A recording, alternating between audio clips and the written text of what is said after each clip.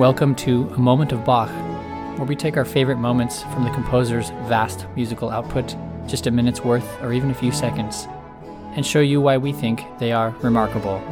We are your hosts, Alex and Christian Giebert. Today's moment comes from the Fugue, number 5 in D major, from the Well-Tempered Clavier, Book 2, BWV 874.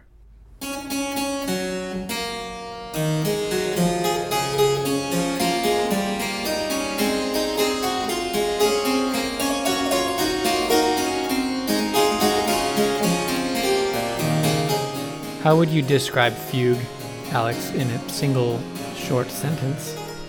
Like talking to a non-musician about it? I would say it's a piece of music that's built on a simple tune, but it gets layered on top of itself. Or maybe I would say it's like a round, like row, row, row your boat, except when the new melody comes in, it's in a different key, although that might not make as much sense to non-musicians. Overlapping melodies. That's a two-word way of putting it. That's oversimplified. Yeah, because sometimes it isn't the melody. Right. I think a good place to start is the word root, fugue, which comes from a Latin root, which means like to run away or flee. That means that the name fugue is given to this kind of music that has that flighty quality. But what we mean when we call a piece of music a fugue is generally a piece of music built on a single motive and starting with that motive either completely alone or lightly accompanied, after which a set number of other voices or instruments enter with that same motive, that same short melody, usually in a formulaic way in terms of which pitch they start on and how they blend with the other parts. It's very loose, the definition fugue. It doesn't necessarily imply a structure of a piece of music. And generally when we hear a fugue, we hear how it begins that way. But is there like a beginning, middle, end of a fugue? And the answer is sometimes there's a sort of a clear beginning and middle end, but often there's just not. And the lines are blurred. Some music theorists think that when all of the voices have entered and finished their statement of that motive, that's the end of the first section. That doesn't always hold up in every case. But there are certain techniques that are used in the fugue that Bach is famous for that help you identify such a piece of music. One of those will be the moment to focus on for today. So let's start with our prelude. In the two books of the Well-Tempered Clavier, Bach organizes a prelude and a fugue. They're each a pair in one key. In every key, major and minor, he does this. So we're in book 2 and we're now on the 4th set of prelude and fugue because we've already done C. We started on C major, then we have a prelude and fugue in C major, and then a prelude and fugue in C minor. And then it goes on to C sharp and so on. And now we're on D. So first we hear a prelude, which is completely different in character. This one's rather jaunty.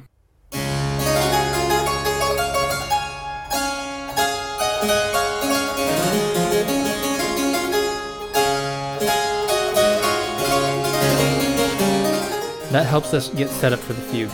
Now let's listen to the beginning, the exposition, we sometimes call it, and we'll stop after all 4 parts have entered because this is a 4-voice fugue.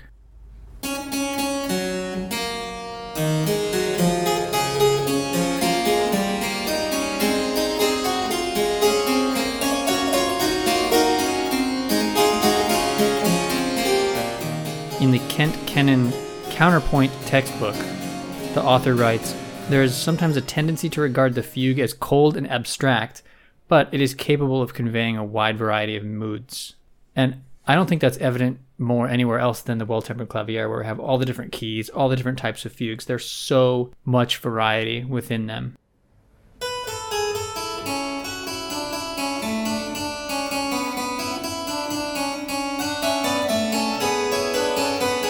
There are slow ones, fast ones, different number of voices, different voices entering each time, different compositional techniques used to transform the melody in interesting ways.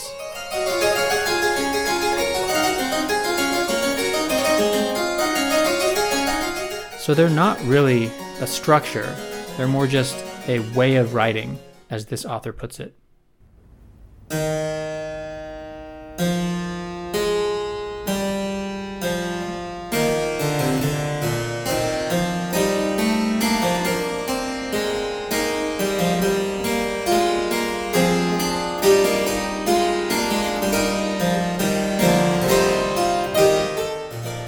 Alex, pretend that you've never heard the prelude and you're only hearing the subject entry for the first time. How did it strike you? Like, let's say you don't have the musical score in front of you. You're hearing the first, 5 notes.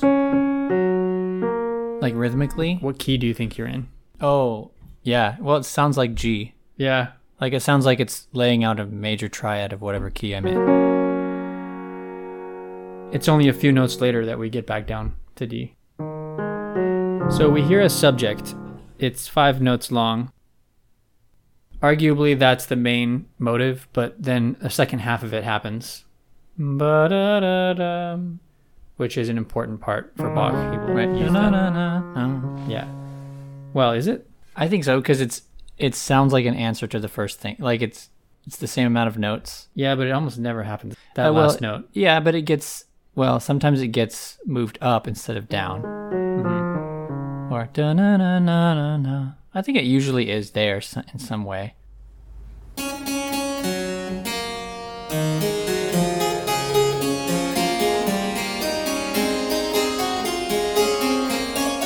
But I like your observation about the fact that it sounds like it's in a different key at the beginning, because part of the way fugues work is that the second and fourth statement, the second and fourth ones, where we call them answers, right? It's an answer.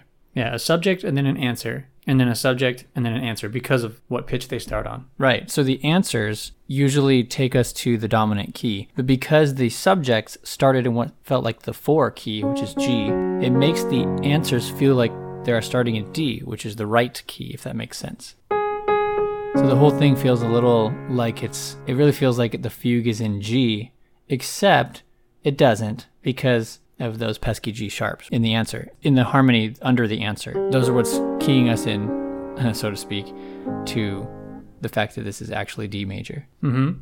You'd think that this would be, like, the subject should be A, D, F sharp, and then it'll go on.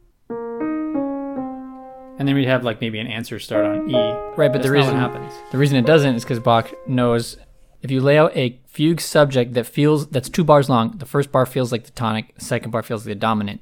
That's a recipe for disaster, because now your answer, which is supposed to completely feel like the dominant, it's not going to work because we already felt that in the second bar of the subject. Yeah, he's one step ahead of us here, because he's starting us from the other side. I don't know if this is a particularly useful way to think of it for everyone, but I love thinking of it this way. I think of the circle of fifths as like a dial, and you start in your key that's right in the center. And when you move, where classical composers usually do, up 1 in the sharp direction, like going up to the dominant for a while. And now we have the G sharps. We're one notch higher in the sharp direction. Mm-hmm. 1 notch brighter. And that always falls back down and points naturally back to normal. So that has to go back. But then the other direction is also possible, and that's the flatter direction, arguably the darker area to go in. Right. And that's the 4 chord. That's what's closest. That doesn't point back to 1, to home. It doesn't point directly to home usually, or not as strongly. It usually circuits back from another route, usually via 5. So it's like a dial flicking and then finally stopping in the middle. But what Bach has done here is started that dial over on the flat side so that it could spring over to the sharp side really quick and then go back to the middle. There's like a harmonic momentum. There's like harmonic potential energy to get back and kind of figure out where home is even. And the very first second, we don't even know where we are yet.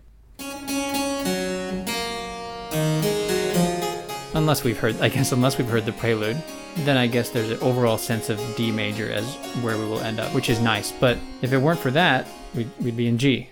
We would think we were in G.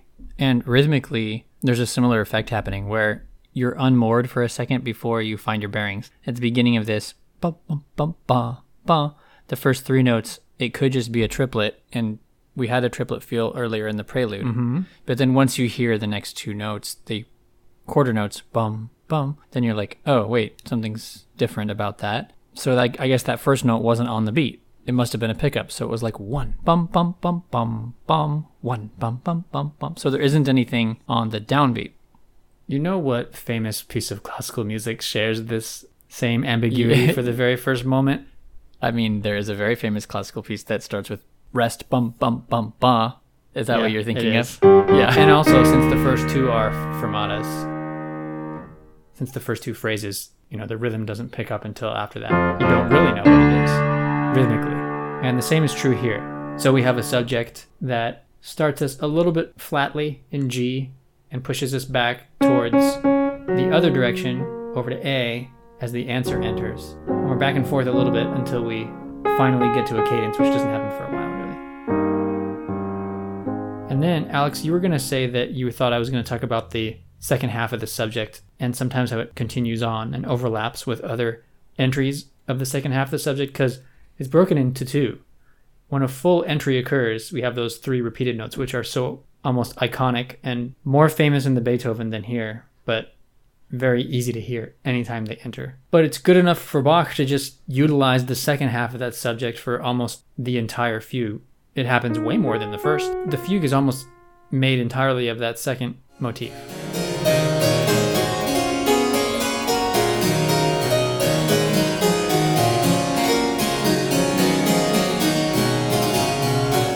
That's true. He will start that second motif.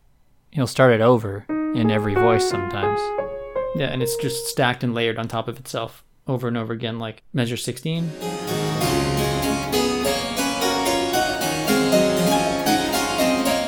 Measure 37, 8, 9.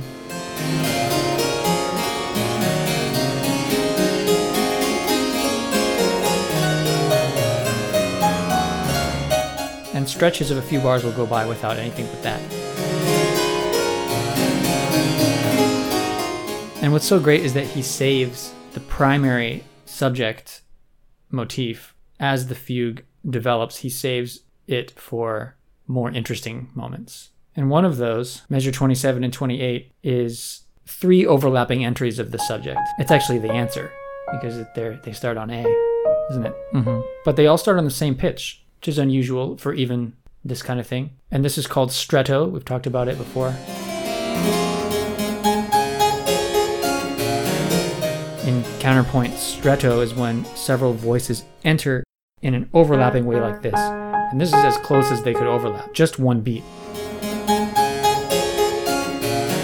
But this is different than a lot of the others, because in a lot of the others, Bach employed the subject and the answer in stretto. Yeah. Different subjects and answers together. Here, it's all the same. They're all three answers.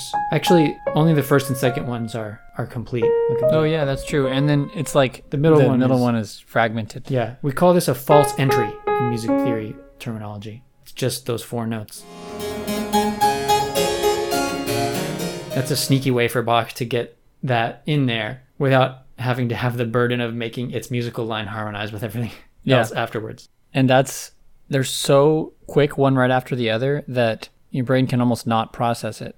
So if it was like one bum bum bum bum bum bum bum bum bum bum bum bum, then it would be parsable. But as it is, it's like bum bum bum bum bum. It's completely layered. They stumble over each other.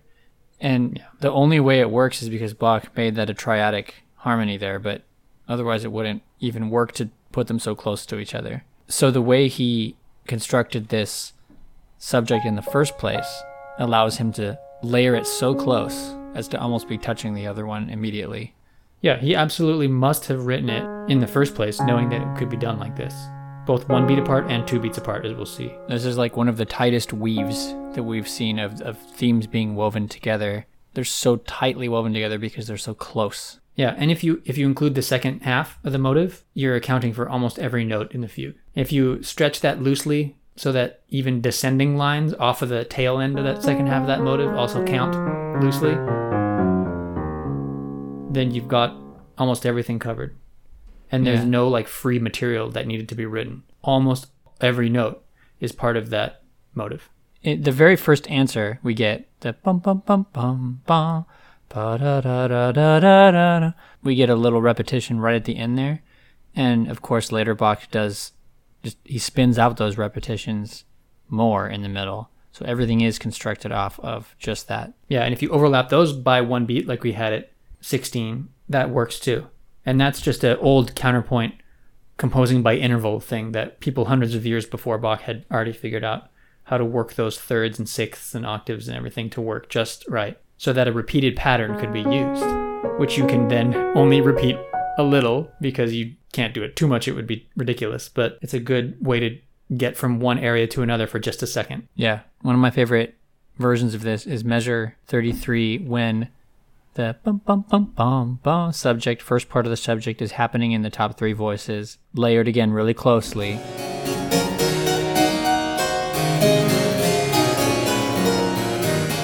This time it's in, instead of just all being A's or whatever, or being a fifth apart, it's D's, B's, and then G's, laying out a really interesting feeling of what really ends up feeling like E minor because of the context of the bass.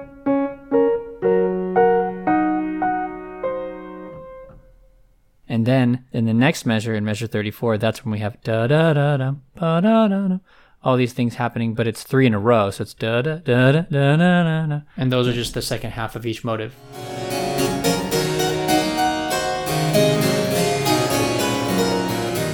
Yeah, while the bass is now just doing these little descending lines. Da-na-na-na-na-na-na. Those descending lines, you could argue, are just like a bit of the second motive. But then Bach takes it to the logical extreme by having, as the other voices go up, by having the bass voice just go down in this wonderful long scale, this D major scale that's 2 octaves long all the way down the keyboard.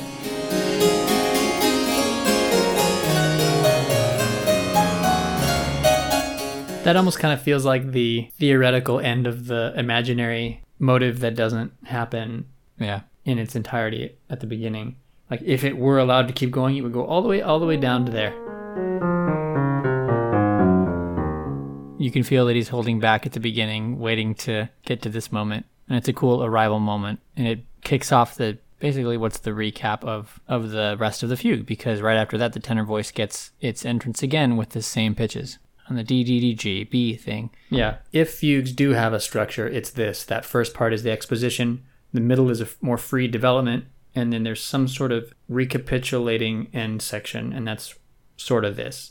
Yeah, but in as much as Baroque music does that, right? It's not really like a sonata allegro type of form, even though that's what that sounds like you're talking about. No, that's completely a separate thing. Yeah. That's what's confusing. Yeah, we have to be clear about that, because Baroque music, and if you just look at any Bach aria, for example, it does do exposition, development, recap. It does, but like not in the classical sense, not in the complexity of what composers started doing with form and stretching form in the era after Bach. Yeah, but at the smaller level, things like coming up to an ending where the moment of the last chord should happen, but you're diverted into a deceptive ending. That is something shared between Baroque and later classical era, and that happens in the second half of bar 43. The whole thing could have ended right there. Yeah.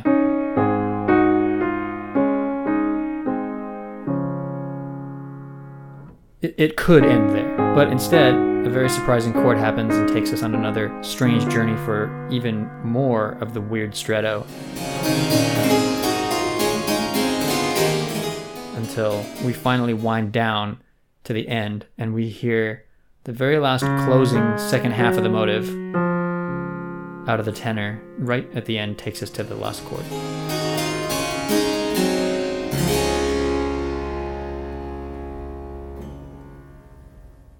In there is the best moment, I think. This occurs at measure 44 into 45. Did you see that there is a quadruple stretto here, Alex? Oh, yeah.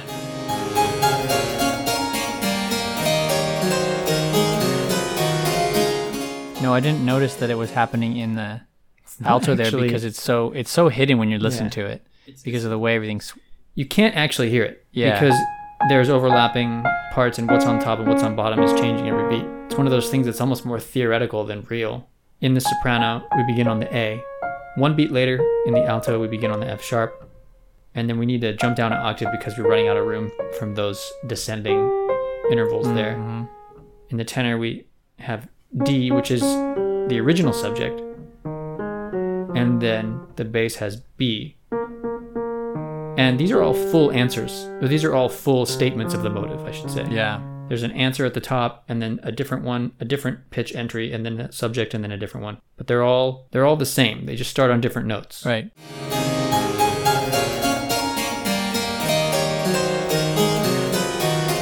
But for Bach to write a motive that has these two parts that is interlockable, one beat apart at the unison or at the third or at the fifth, or all together multiple times in a row, is really remarkable. Yeah, it's like the hydrogen atom of fugue subjects. It's the most connectable puzzle piece of any of them. And for him to have created that, did he know that all these possibilities were already there? Is it all in his mind, probably sort of intuitively? I know that when I've written music that has some complexity contrapunctally, I will do something like I would have started with this measure, like a proof of concept, like, oh, it can do this. My thing that I made can interlock in this way. Cool. Now I'll start writing it. But then, at some point in the piece, you get to that moment where you get to show it off a little. Yeah, you probably planned this kind of thing in advance. Otherwise, I'm not sure how you could have found that it happened. I guess there's a chance but that Bach, he could have just sort of figured it out as he went along. Yeah, I mean, for him, I don't think there even is a difference between composing something as he goes along or planning it. It's all one thing. He didn't sketch. He didn't sketch. He just this would have all been possible in his brain, and then he just writes it. And there's probably several other interesting interlocking things he could have done with this, because as we said, it's so flexible. It could be used in so many ways. So he is serving the music by writing it in a certain way. We shouldn't get too bogged down in the fact that this is all mathematical locking patterns, because when he's writing this, he is going for a platonic ideal of musical beauty, probably, right? I mean, I don't know about Plato. I don't know if Bach was a Plato guy or an Aristotle guy or whatever, but he knew about that stuff. He knew about the philosophy. He's not just thinking mathematically, right? He's thinking philosophically. He's trying to make something beautiful. Yeah, proportional. Ideally beautiful. That's what a lot of the art of this age was about. But the way that he did that was to use this form to its fullest potential. It's very free. We talked a long time ago about the cantata Der Herr denket an uns. Opens with a movement that has in the middle of it a fugue, but it's a very special kind.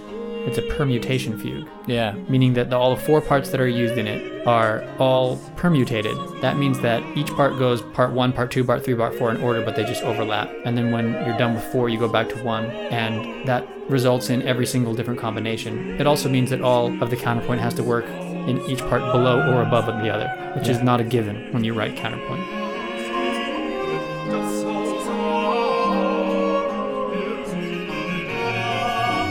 That works too, and he managed to make that not boring and mathematical in that case by using the text helps, but also because it's singing, but also orchestration of adding and subtracting different instruments here and there.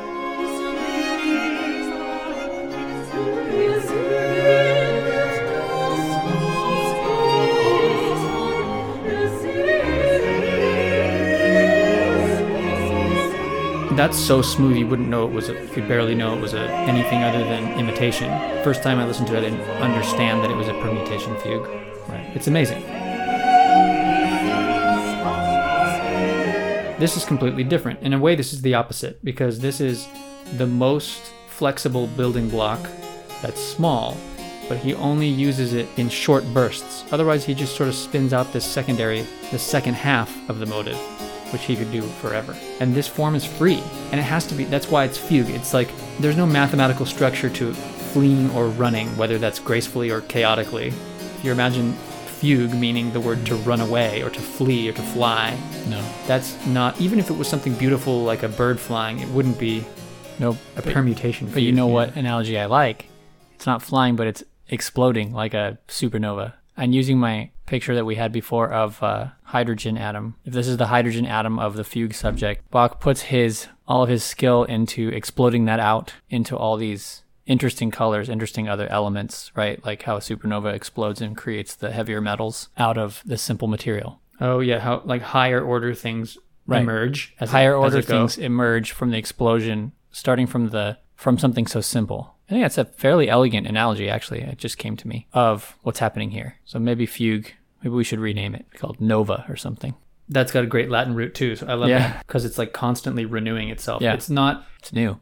It's also not in the scientific way, constantly unorganizing itself like entropy, which is also a real thing, but this is rather the opposite. It's kind of building as it goes. Yeah, when there's enough gravity, when enough force is exerted on it, it makes something new. It suddenly makes something new. Astrophysicists, please don't go after us about the accuracy of this analogy. Yeah, please, astrophysicists, please tell us how a fugue subject is not like a hydrogen atom. I'm okay with that, if you want to correct me. And now, here is that quadruple stretto moment from the Fugue in D major, Well-Tempered Clavier, Book 2.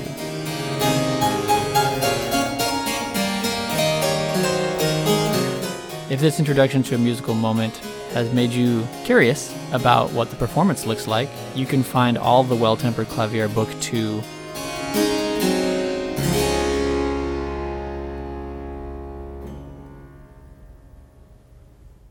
as performed by Christine Schornsheim for the Netherlands Bach Society.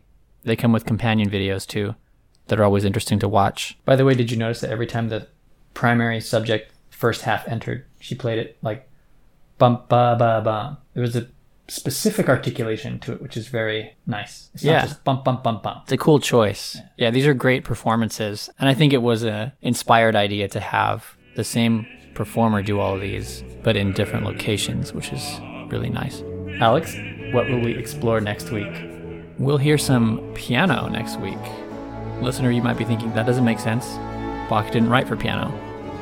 Except that he kind of did, and that's a little hint at the angle that I'm going to take for next week's episode, in which we talk about the musical offering, BWV 1079, specifically the Ricercar for 3 voices. Until next time, enjoy those moments.